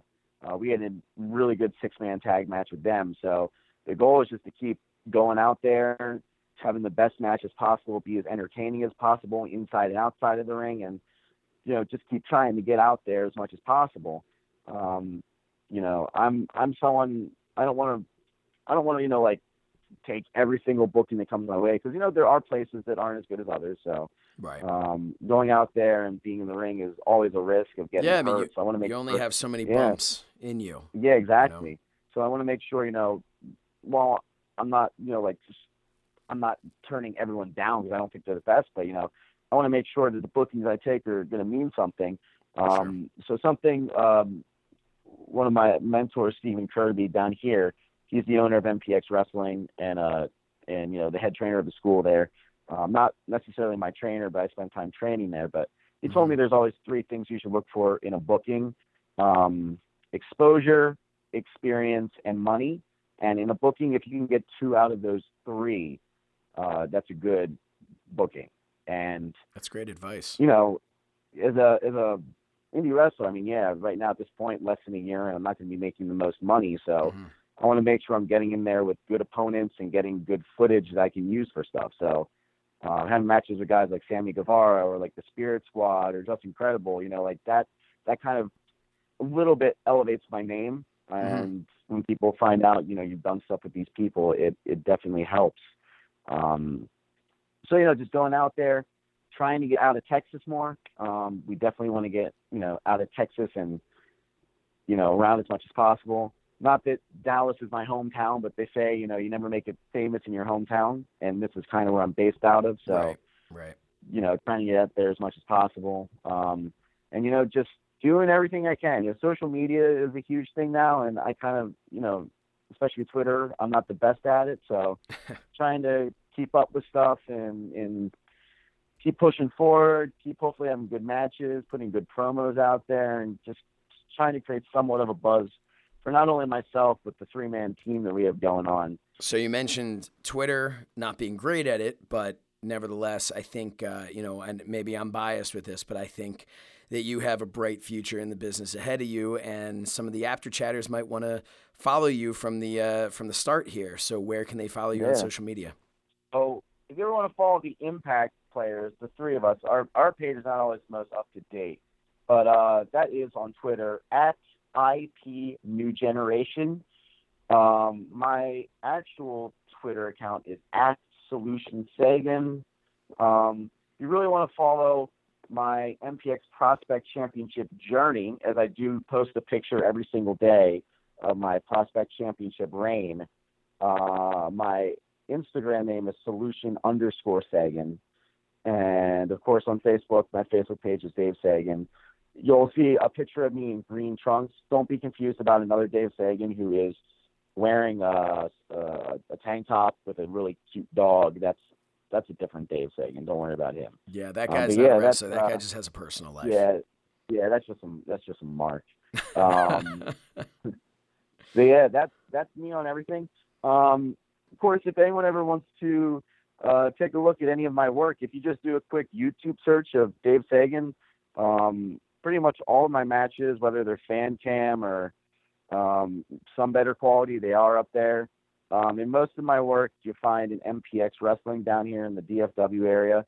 We did just start an MPX network, so we are uploading all of our new shows, and we'll be uploading other shows later. That's great. That's network.mpxwrestling.com. So those are all things that you can look up there if you want to see what's going on. And find Ryan Remington and Tommy Becker and Jamie Aller so you can see all the Impact players. And yeah, come if you're in the Dallas area, come check out MPX, man, every Saturday night. The only weekly show in the area. Absolutely. And I've seen some of the videos, and it's great action. Dave, thank you so much for taking the time to talk to us and tell us a little bit about your journey to the WWE as an extra. Yeah, thank you for having me on, Josh. And hopefully I'll be blowing up the indie scene one of these days. We'll have a full, intimate conversation about wrestling and me and you. Yeah, Very I look intimate. forward to it. All right, thanks, Dave. Absolutely. Thank you.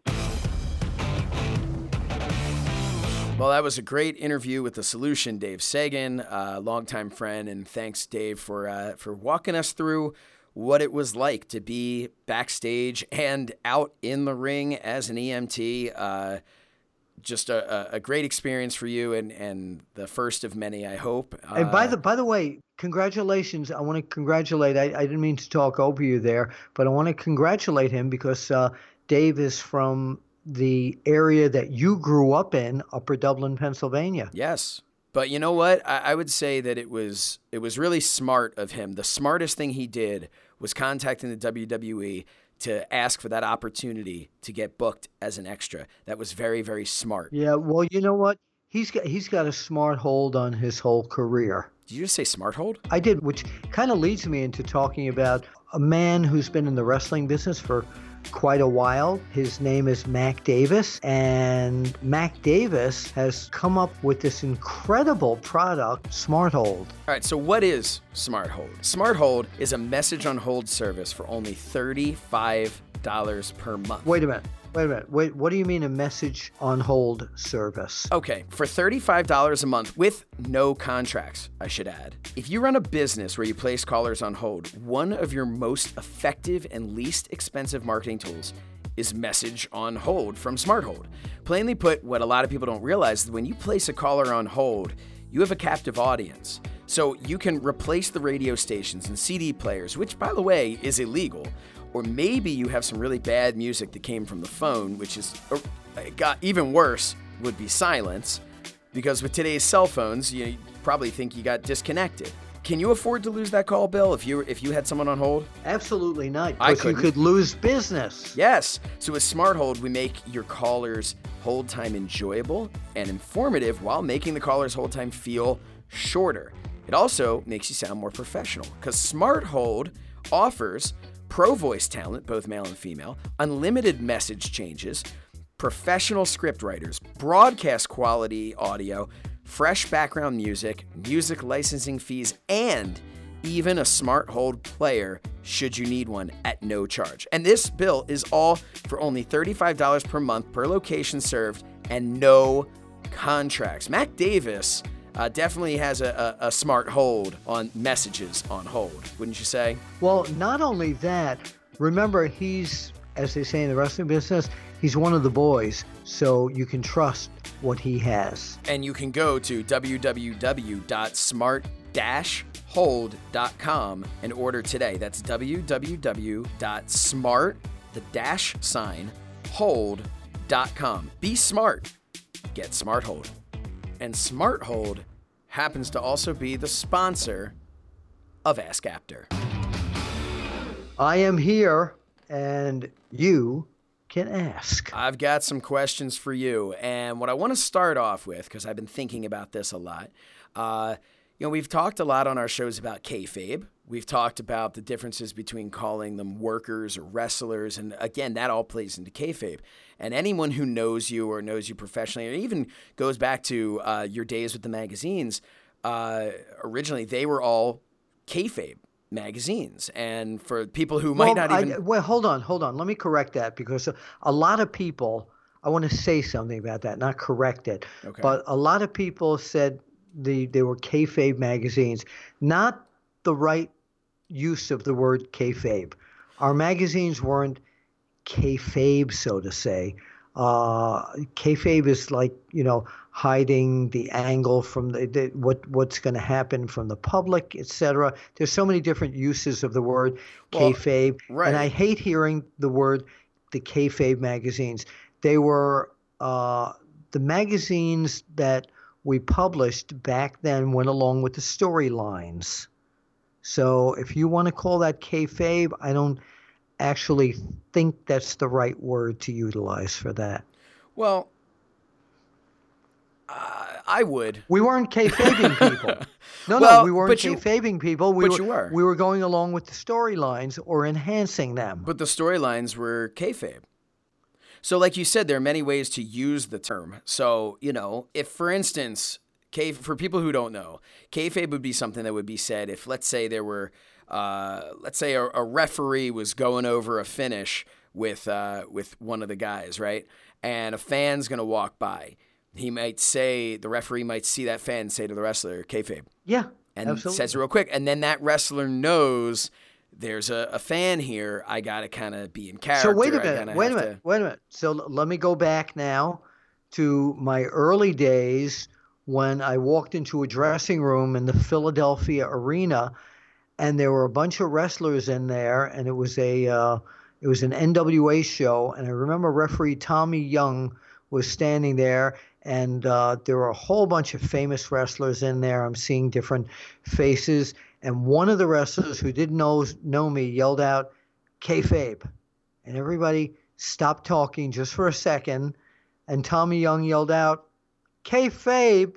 That's Bill Apter. How can you kayfabe him?" Because this one guy didn't know me, but everybody stopped talking. So yes, that's a correct description of when the word kayfabe was used. Yeah, I mean, and like you had said about kayfabe having different meanings and people saying it differently, it's kind of, in some ways, it's close to gimmick. You know, in pro wrestling, gimmick can be the character you've been given. Gimmick can be a weapon. Gimmick can be literally that thing sitting on a table that I say, "Hey, can you pass me that gimmick?" So there's all kinds of, they're all different terms, different things that you can say using the same word. So yeah. So what's your question then? Well, this is getting back to, you brought up a thing about the magazines. I would say that those magazines were keeping kayfabe because, and here's keeping kayfabe. You said the kayfabe magazines. Well, they're kayfabe magazines. They're I mean, a kayfabe magazine versus a magazine that brings you behind the scenes. Like, we brought people behind the scenes. We had photographs of wrestlers in the dressing room. But were they out of character? Some of them were, yes, because a lot of the guys weren't characters. If you took a picture of Jack Briscoe or Dory Funk Jr. Or Ricky Steamboat backstage, they were just who they were, right. Athletes. But if you took a picture of, let's say, Dusty Rhodes as a bloody mess backstage after one of his matches, which I did many times, did the caption say Dusty Rhodes after putting on a predetermined performance and gigging himself deeply? No. Or that's my point. You know the answer, of course, and that's why it's Dusty Rhodes. Dusty Rhodes after his match against Tully Blanchard. Right, but if you're going to talk about him bleeding and all of that, did you or did you not allude to the fact that he was busted open hard way through intense competition? No, we didn't use those kind of terms, busted hard way. No, I'm saying to you, busted open hard way. I'm saying, did you allude to the fact that Tully Blanchard's the one who made him bleed? Yes. Then that's kayfabe. No, because I remember the mentality back then was the matches that I was shooting with the camera and reporting on was a sporting event. That's how we looked at it. So I don't call that kayfabe. Okay. Well, I guess we'll agree to disagree, because I think thinking that it was presenting it as a sporting event was in fact kayfabing the reality of, No, sorry, wrong use of the word as far as I'm concerned. I don't know. Old school after chatters, let me hear from you. Okay, not only old school after chatters. You know what we're going to do? The next interview we do post-recording this, I think I want to find whoever it's going to be, and I want to ask them whose side they would be on. And if they take your side, I will 100% apologize and well, we need somebody from that era. Yes. You know, we were talking about maybe getting Ted DiBiase on the show in a few weeks. He would be a perfect person to ask. He would be great because you talk about backstage, I took 1 million pictures of him backstage in gymnasiums and all that. So it wasn't kayfabe that this guy was an athlete working out in a gymnasium or doing push-ups in the dressing room. That wasn't kayfabe. He was really doing that. Look, you know who'd be even better than that? If we can get him on the show, Bob Backlund. Right. You're going to tell me that Bob Backlund, what he was doing backstage was kayfabe? No, because now what you're talking about are two different things. See, you're talking about, that would be like saying that what goes on in a wrestling ring, every single aspect of it is 100% make-believe and fake because it's kayfabe. No, that's not what I... No, but that's what you're saying. So you're saying if Bob Backlund's in the back doing, you're saying that if I were to say that the magazine was a kayfabe, it kept kayfabe, and that's again, I think what we're going back to is the magazine kept kayfabe. They did not break anything that the wrestling community It's the as a whole word. would It's not the- want right. them It's to the break. word. And we kept the stories intact. But back then, again, it was a different mentality because that was not considered kayfabe. That was considered this is what's happening at this event. Okay. The word kayfabe was not. It's just Well, you the know what? wrong word of the use I am of the going word. to call you the winner on this because you No, have you don't many have more. to. No, Let's no, just- you have many. let's make it a draw Listen, you have many until more we years hear from other experience people. in the business for sure than I do, and you were around in the locker room during the height of kayfabe, and There he and goes again. you wrote for the You know what we'll it call is? Wait a minute, wait a non-kayfabe minute. magazines. It's not kayfabe. You know what it was? What was it? You know what it was? I'm going to give you a better term. Okay. It was protecting the business that I knew what it was, but it was protecting the business. And Okay. to I me, think that's. And was I were the magazines kayfabing people? No, the magazines were bringing out the stories of the storylines, enhancing them, and sometimes making our own stories to entertain the fans and show them who was where in all the wrestling territories. But that word kayfabe was mainly used for the first thing that you said. That Right. if somebody passed by and it was a stranger who shouldn't know what was being talked about, then somebody would say kayfabe. Right. That's what that word was. And we might just be debating semantics at this point, but I understand your stance on it, and I respect it. And we'll move on to my question, which is, long before you were writing for the magazines, everyone else was, we won't say keeping kayfabe, but everybody else kind of had their own secrets of the wrestling business, and you were a fan, just like, myself and just like everybody else who's listening to this podcast. At what point in time were you smartened up to the business, smartened up to the fact that there was something other than a 100%, straight competition going on? It was probably, back in the 60s when I was watching as a fan, my grandparents were telling me that it was all fake. Well, and a lot of people, wait. everybody said that. So Right, that's right. Okay. I didn't mean to cut you off there. And Keep going. and I was offered once I found out what was going on, I was offered a lot of money by journalists and newspapers to expose it. But let me get to your question here. So when I got into the business, Mm-hmm. and I was doing a radio show in New York in the mid '60s, and it wasn't a wrestling radio show at that time. And I got down to Sunnyside Garden to interview Bruno Sammartino and several other wrestlers. And when I went down there, they saw that I respected what they did because I treated it like a sport. I did ask Bruno in my first interview, we had gripes on the show from people, a gripe segment about anything people wanted to gripe about. I used to go to Central Park, and I have hundreds of tapes of me taping gripes of people. Huh. So one of our gripers sent in a request, can you ask a wrestler if wrestling's fake? So I did a good, solid interview with Bruno Sammartino talking about his opponents, and then I said, our griper wants to know if wrestling is fake. And Bruno said to me, if it is, I wish somebody would tell me. And then he went on to show me all his injuries.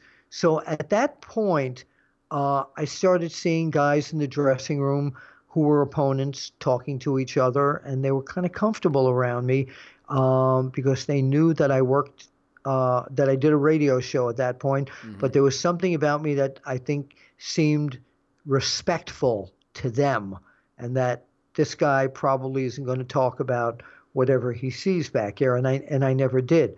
So I think back in the mid '60s, I grasped what it was. I didn't know exactly how it worked, but I never paid that much attention to it. If there were two guys talking about a finish to a match when I started my career, I walked the other way. Okay. And they knew it. They knew why I was walking the other way. So was I smart before that? Yeah, when I got into the business, Stanley Weston, my mentor, smartened me up quite a bit, but I think he thought I was smart when I started working for him at the end of 1970. So yeah, I always kind of knew it, but I always played the part of the reporter who I was, and I never really let the wrestlers, I never said to any wrestler, I'm smart to the business. I remember Mr. Weston one time calling Al Costello from the Fabulous Kangaroos. It's a great question. It's not even in my book. And I heard him talking to Al Costello saying, I'm sending Bill to Detroit. I want you to let him into the dressing room, and don't worry because he's smart. And I didn't know what that meant at that point. And then he explained it to me. So you just took it as a compliment. Yeah. Everybody knows what it means now because everything's online and you can track everything. But yeah, that's when I started to get smartened up. And there were a lot of wrestlers who were also very leery of having this guy in the dressing rooms. And there were a lot of dressing rooms I couldn't get into for many years until other wrestlers who trusted me endorsed me, like Bruno Sammartino, Mr. Wrestling number 2, Ric Flair. These people endorsed me. Well, it's a very interesting. So did that story. answer the question? It did. Okay. You talked about being banned, and that makes me think about when you were banned from the WWF. And I wish that how are we doing on that, by the way? Oh man, I wish that we could talk about that right now, but unfortunately, we are only at 35 ratings, and we need to get to 50. Now, we did get a couple that are not showing up here that I got word of that came from the UK, and apparently the UK doesn't count on the app in the United States. Like apparently here in the United States, we obviously wouldn't care what the UK people's opinions are. I think it's a little ridiculous that they won't show us their ratings, but we're going to count that. So we're actually going to say we're up to 37, and just keep bringing them in.